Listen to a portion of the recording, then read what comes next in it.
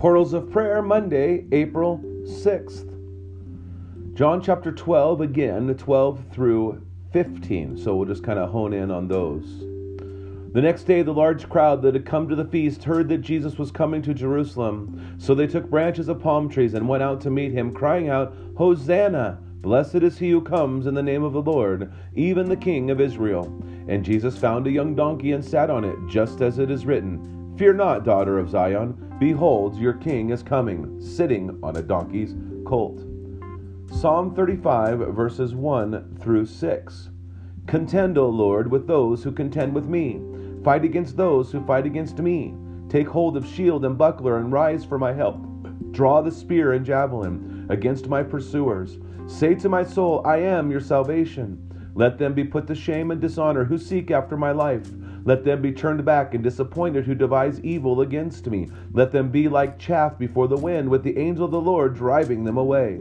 Let their way be dark and slippery, with the angel of the Lord pursuing them. And again in Psalm chapter 35, verses 9 and 10. Then my soul will rejoice in the Lord, exulting in his salvation. All my bones shall say, O Lord, who is like you, delivering the poor from him who is too strong for him, the poor and needy from him who robs him. Glory, laud, and honor. The crowds cheered and waved their palm branches and gave Jesus glory, laud, and honor. All glory, laud, and honor to you, Redeemer, King.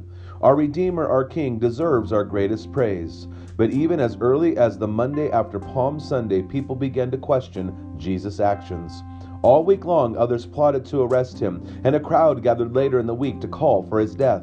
The nerve! On Sunday, the crowds of people honored Jesus. Throughout the week, these same people did anything but. Sound familiar? On Sunday morning, we sing the praise of our Redeemer. Throughout the week, we shy away from his will. We ignore those who are arrested in his name. We deny him in front of our friends and don't wince as others mock him, denying his death. Lord, have mercy. We thank God that mercy is exactly why Jesus came to Jerusalem during Holy Week. He had mercy on us, and he battled for us against sin, death, and the devil. As people of his kingdom, we join in giving him glory, laud, and honor. O Redeemer King, you came to Jerusalem to defeat sin, death, and the devil. You have overcome, and your kingdom will never end. In your name I pray. Amen. We have an opportunity as we enter Holy Week to be purposeful in our week.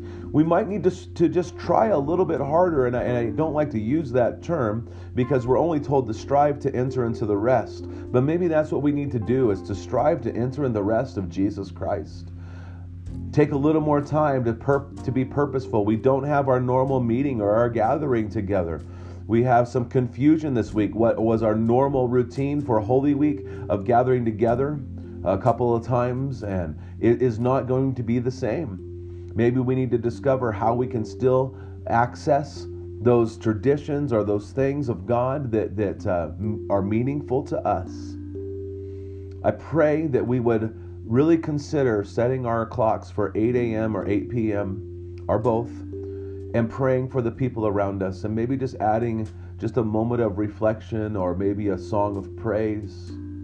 And that we would be those who during this time know our tendency to praise God in one moment and deny him in another. Lord, have mercy on us that we would be ever faithful, because you are the faithful one.